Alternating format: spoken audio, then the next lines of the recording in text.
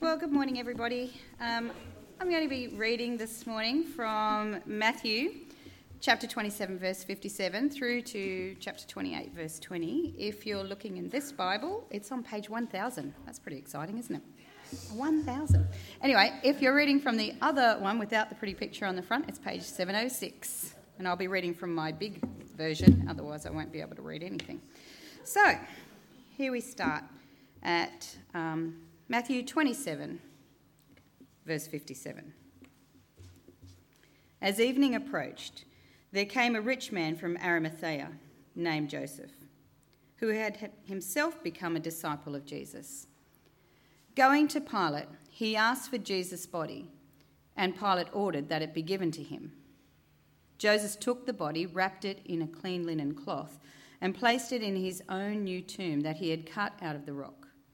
He rolled a big stone in front of the entrance to the tomb and went away. Mary Magdalene and the other Mary were sitting there opposite the tomb. The next day, the one after preparation day, the chief priests and the Pharisees went to Pilate. "Sir," they said, "we remember that while he was still alive, that deceiver said, 'After 3 days I will rise again.' So give the order for the tomb to be made secure until the 3rd day. Otherwise, his disciples may come and steal the body and tell the people that he has been raised from the dead. This last deception will be worse than the first." "Take a guard," Pilate answered. "Go, make the tomb as secure as you know how." So they went and made the tomb secure by putting a seal on the stone and posting the guard. After the Sabbath, at dawn on the 1st day of the week, Mary Magdalene and the other Mary went to look at the tomb. There was a violent earthquake, for an angel of the Lord came down from heaven and, going to the tomb, rolled back the stone and sat on it. His appearance was like lightning, and his clothes were white as snow. The guards were so afraid of him that they shook and became like dead men. The angel said to the woman, "Do not be afraid, for I know that you are looking for Jesus who was crucified. He is not here. He has risen just as he said. Come and see the place where he lay. Then go quickly and tell his disciples, he has risen from the dead and is going ahead of you into Galilee. There you will see him. Now I have told you." So the women hurried away from the tomb, afraid yet filled with joy, and ran to tell his disciples. Suddenly Jesus met them. "Greetings," he said. They came to him, clasped his feet, and worshipped him. Then Jesus said to them, "Do not be afraid. Go and tell my brothers to go to Galilee. There they will see me." While the women were on their way, some of the guards went into the city and reported to the chief priests everything that had happened.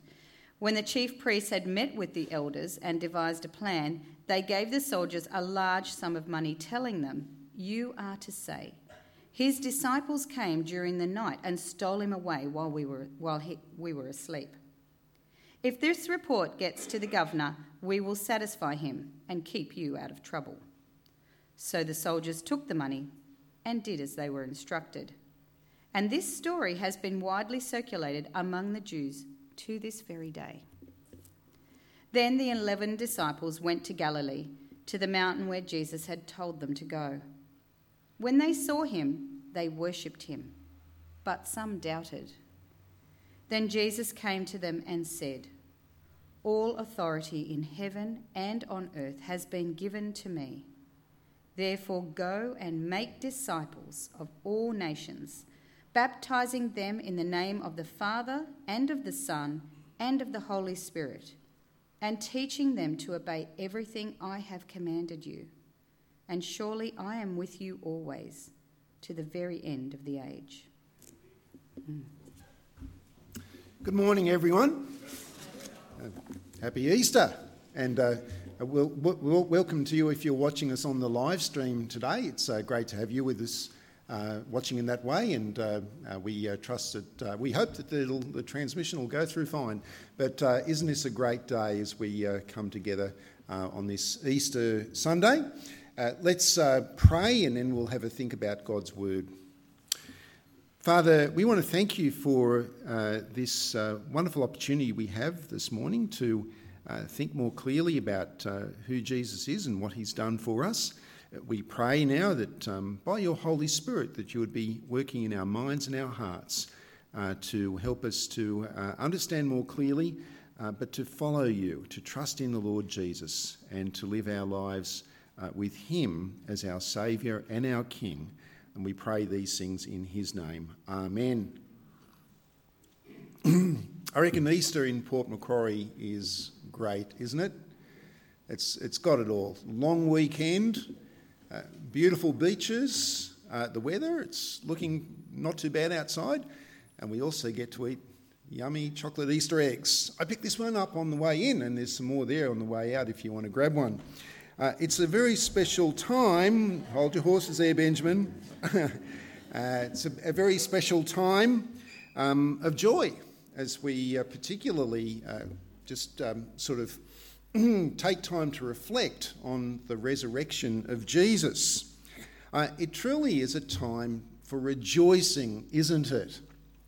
But what if I were to tell you that joy is not the only emotion that people should feel at Easter? What if I said that the resurrection of Jesus should actually cause people to be anxious, even fearful, frightened? And you might say, well, thanks very much, Scott, for ruining what was otherwise a perfectly good long weekend. But, you know, when we check out the very first Easter Sunday, we see that there actually was a cocktail, a mix of emotions. Joy, yes, but also fear. Why fear? And what kind of fear? Well, if you'd like to keep your Bibles open at Matthew 27, we discover that there were two types of fear which people experienced on that very first Easter. The first of which is the fear of what might happen. And this was the fear that was held by the religious authorities, the scribes, the Pharisees, the elders. This was the fear that was held by those who were the enemies of Jesus. Now, we might think that and imagine them at this point in history feeling rather chuffed, feeling rather pleased with themselves, because for 3 years Jesus had been a real thorn in their side or pain in their neck. Jesus had been a real problem for the religious authorities, because what did he do? As he taught, he exposed them. He exposed their pride. He exposed their false religion. He exposed their hypocrisy, and they had been plotting to get rid of him. They'd actually been plotting to kill him for some time, and now he's crucified. Now, finally, he is dead. In fact, in verses 57 through to 60, if you check this out in your Bibles there, his body is now also entombed. He is inside a tomb. His body's laid out in a tomb. And it's not just any ordinary tomb, by the way. One of the Jewish leaders was a man by the name of Joseph. He came from a town called Arimathea, so he's known as Joseph of Arimathea. And three things we know about him. First of all, he was a rich man. Secondly, he was a ruling man. He was a member of the Jewish ruling council. He was one of their leaders. And thirdly, he was actually a believer in the Lord Jesus. He was a follower of Jesus. Although, until now, that last bit of information was something which he kind of kept to himself. But now that all changed. Jesus has been crucified. Jesus' dead body is hanging nailed to the cross. And so Joseph of Arimathea approached the Roman governor Pilate and asked for some permission. He wanted permission to take the body of Jesus down from the cross and to then place it in the tomb which he had prepared for himself, a rich man's tomb. Do you know, in hundreds of years earlier, in Isaiah chapter 53, the prophet Isaiah had actually foretold, God had foretold about Jesus, that he would be buried with the rich in his death. How about that? And this is what we see happening. Now, in those days, a rich man's tomb was more elaborate than a poor man's tomb. I think it's still the same these days, isn't it? But it's still a tomb. A rich man's tomb would be cut into the side of a rock face. Perhaps in an old quarry would become a burial ground. It would be cut into the side of a rock face, and it would have a small little entrance room which would lead through to a larger room, which is where the bodies were laid. And it would be closed. The tomb would be closed off with a large disc-shaped rock that would be rolled into place to cover the entrance to the tomb. It would actually be put on a slope. It would be so that to close the tomb, the disc-shaped rock would be rolled downwards, making it easier to close. But what does that do when you need to open it? You've got to push it up. It makes it harder to push up. And the stone was there to close off the tomb in order to keep out animals, of course, but also to keep out people who would be grave robbers, to keep out people who would try to steal valuable items made of silver and gold and so on, that would sometimes be buried with a rich man. But the religious leaders feared a different kind of grave robber to that. Check out in verse 62. The next day, the one after preparation day, the chief priests and the Pharisees went to Pilate, that's the governor. "Sir," they said, "we remember that while he was still alive, that deceiver said, 'After 3 days I will rise again.' So give the order for the tomb to be made secure until the 3rd day. Otherwise, his disciples may come and steal the body and tell people that he has been raised from the dead. This last deception will be worse than the first." "Take a guard," Pilate answered. "Go, make the tomb as secure as you know how." So they went and made the tomb secure by putting a seal on the stone and posting the guard. What sort of grave robbers were they worried about? They weren't worried about the kind of grave robbers who would steal silver and gold, were they? They were worried about the kind of grave robbers who would steal the body. Who would do that? Who would steal the body? Well, the disciples of Jesus might. You see, in Matthew's Gospel, on 3 occasions, Jesus taught his disciples what would happen to him. And this is what he said. He said, "I must go to Jerusalem, and in Jerusalem I'll be arrested, and I'll be handed over to the authorities, and I will be killed. And on the 3rd day, I will rise from the dead."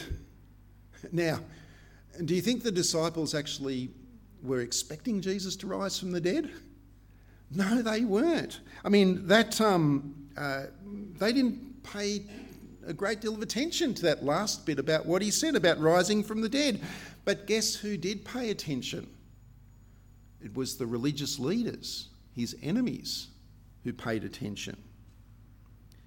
And they were now worried that the disciples might stage a fake resurrection, steal the body, show to the world the empty tomb, and claim that Jesus had come back to life. And so they go to the Roman governor Pilate to explain this, and Pilate then gives approval for them to beef up security, at least until the third day. But why would they be so worried about a fake resurrection? Well, we see it in the words they spoke to Pilate. Have a look at verse 63. In verse 63, what did they call Jesus? How did they describe Jesus? They described Jesus as being a deceiver. A deceiver. And then they went on to say, this last deception will be worse than the first. This last deception will be worse than the first. What was the first deception? It was the claim that Jesus made about himself, that he is God's king. Now, in his 3 years of public ministry, what are the sorts of things which Jesus did? Well, he did some amazing things, didn't he? He healed the sick. He was able to exercise control over wind and waves. He raised dead people to life again, and he even drove out evil spirits. I mean, who is this man? That's authority, isn't it? That's power. And it started to make some people think, well, maybe he is who he said he is. Maybe he is the ruler over all of creation, God's king. What would seal that claim? What would seal that claim so that it would be beyond dispute? Well, how about this? How about if he was to die a very cruel and public death at the hands of his enemies to pay for sin, to pay for human sin, and then be raised to life again? I reckon that might clinch it. That's a game changer, isn't it? That's a game changer. And all of those people who had been following him, but who were now in grief, who are now discouraged and who are now just very, very disappointed, well, they'd be re-energised and they would worship him. Even if the only evidence was an empty tomb, even if they didn't actually see the body, even if it was just a rumour that they'd heard, even if the resurrection was just a hoax, they would worship him. And that was their fear, the fear of the religious leaders. So, what did they do? Well, they went to the tomb. They cordoned off the tomb. They sealed it, which probably means that they placed a cord across it with an official seal warning people not to enter this tomb. And then they posted a contingent of Roman guards, Roman soldiers, best trained soldiers in the world, to guard that tomb. Friends, no one was going to get in and steal that body. They made sure of that. But there was a second type of fear people experienced that very first Easter. Not the fear of what might happen, but rather the fear of what actually did happen. Have a look in chapter 28, verses 1 to 4. After the Sabbath, at dawn on the first day of the week, Mary Magdalene and the other Mary went to look at the tomb. There was a violent earthquake, for an angel of the Lord came down from heaven and, going to the tomb, rolled back the stone and sat on it. His appearance was like lightning and his clothes were white as snow. The guards were so afraid of him that they shook and became like dead men. Well, I can't blame them for that, can you? I mean, I reckon we'd be pretty frightened by that as well, wouldn't we? I mean, Roman soldiers were hardened men of the world, but this, friends, was not of this world. Because it wasn't just the friends of Jesus, Mary and Mary, who visited the tomb. There was a violent earthquake, and an angel of the Lord appeared. And it wasn't just the earth that shook, it was the soldiers who shook as well. The soldiers shook and fainted. They appeared to be as if they were dead. As the angel rolled the stone away, and understand this, he rolled the stone away not to let Jesus out, but to let the first witnesses in, because the resurrected Jesus had also already miraculously left the tomb. But it wasn't just the soldiers who were afraid. Again, pick it up at verse 5. The angel said to the women, "Do not be afraid," which implies that they were afraid. "Do not be afraid, for I know that you are looking for Jesus, who was crucified. He is not here. He has risen, just as he said. Come and see the place where he lay."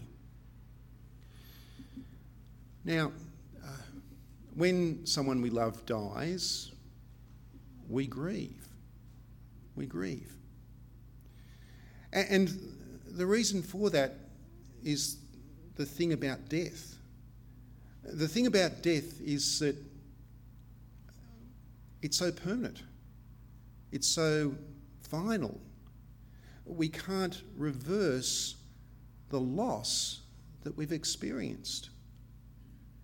That's what grief is. These women would have been in grief. And just imagine the mix of emotions that they were feeling.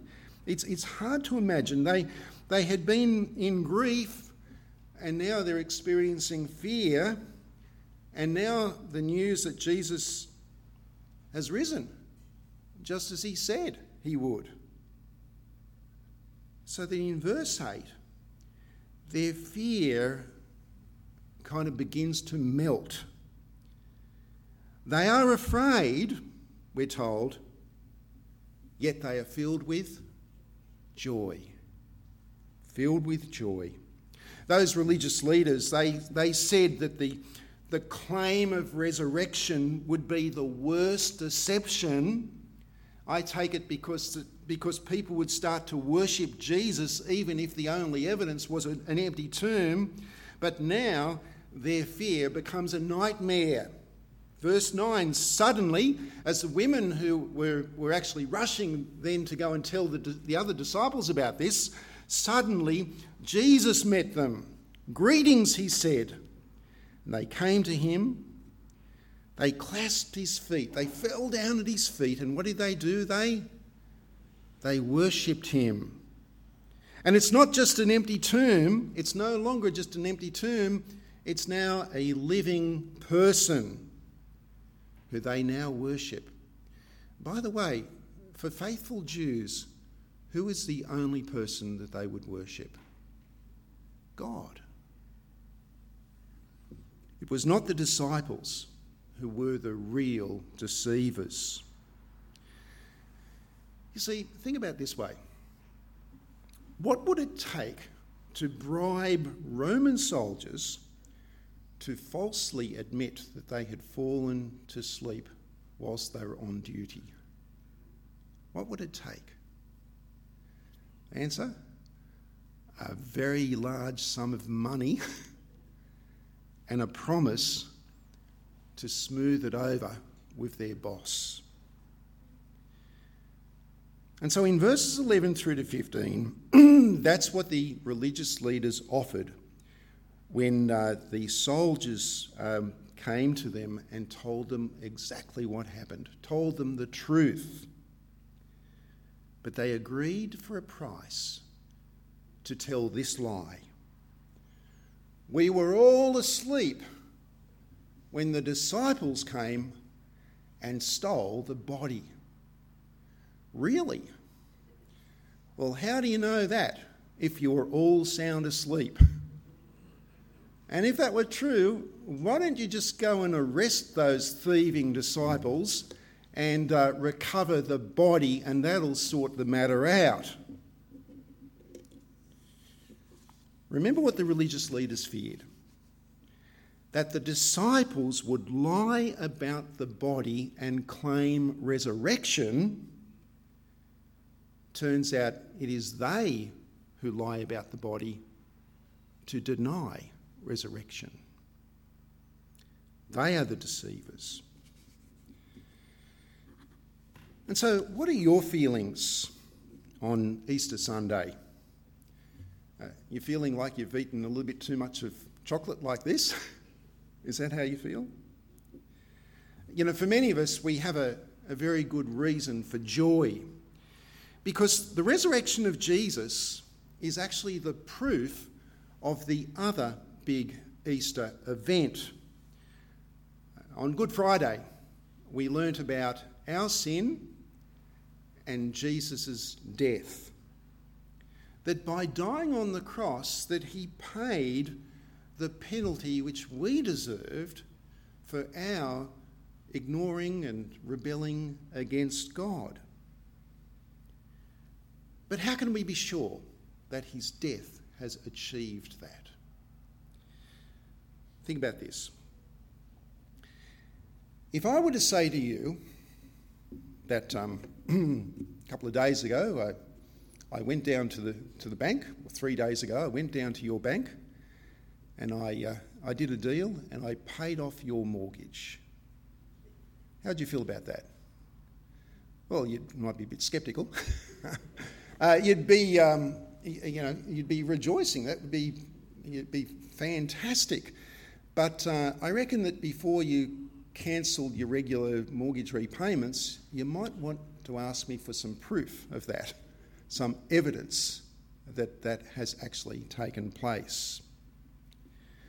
Someone today might ask, why should I believe that the death of this Jewish man Jesus 2,000 years ago has actually paid my debt to God, paid for my sin now?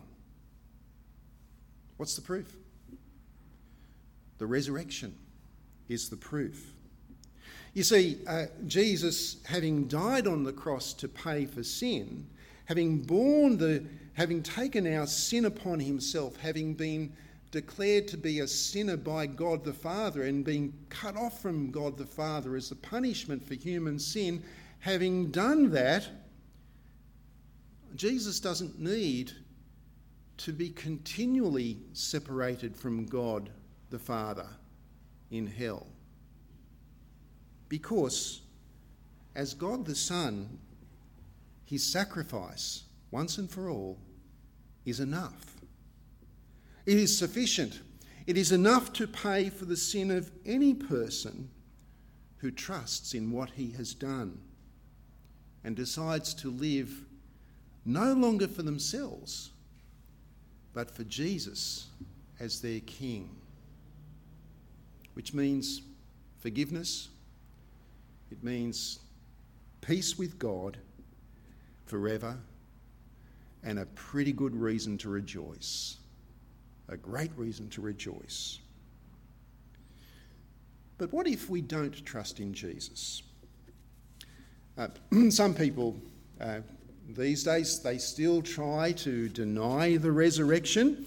Do you know there are even church leaders who say that the resurrection of Jesus, the physical resurrection of Jesus, it never happened? They say that the disciples stole the body, or that Jesus only looked dead when he was on the cross, and he recovered when he was in the cool of the tomb, and he pushed the rock away and looked like he'd been victorious over death. Or resurrection, yeah, we believe in resurrection, not physically, of course, but in a sense that well, the memory of Jesus and all the good things he taught and his great example just lives on in our hearts. Things haven't changed since the religious hypocrites on the first Easter. Although for many people, they're not thinking these kind of thoughts.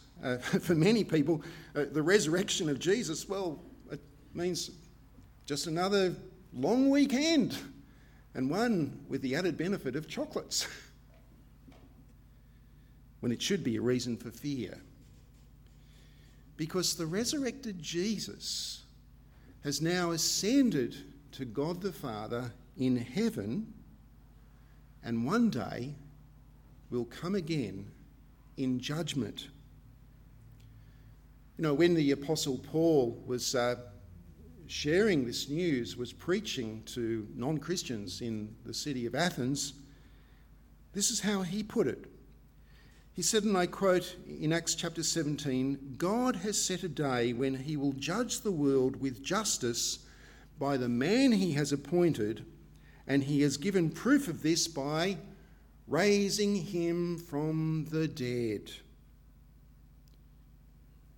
The religious leaders feared that people might believe that Jesus had risen. Well, friends, they had no idea of what was coming. No idea. Because when the disciples met up with Jesus in verses 15 and following, what did Jesus tell them? Well, in verse 18, he declared the good news which they should be telling everyone in the whole world, the good news that Jesus is God's King. And that is the news which has travelled right across the world and down through the ages. For 2,000 years, countless millions of people from every race, every colour of skin, every language spoken, every nation have trusted in Jesus joyfully and now live with him as their Saviour and their King. And this, friends, is news which has come down to us on the other side of the planet 2,000 years later. It's news which has come to you and to me. So, what's your feeling at Easter?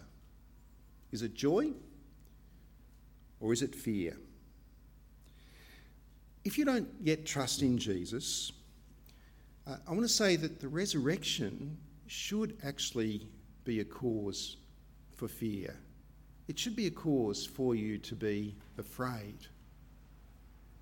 But it doesn't need to stay that way. That fear can melt into joy if you turn back to God. Fear melts to joy and is replaced by joy which is not short term. It's joy which is actually hard to describe. It is inexpressible joy, not just now at Easter, but forevermore. Have you trusted in Jesus? Let's pray. Father, we want to thank you for your great plan that your Son Jesus would die on the cross, but he would be risen from the dead. We thank you that by this, that our debt for our sin has been paid for, and provenly so. Father, we thank you that because he's risen from the dead, that we can now have forgiveness and hope for the future, hope which is certain.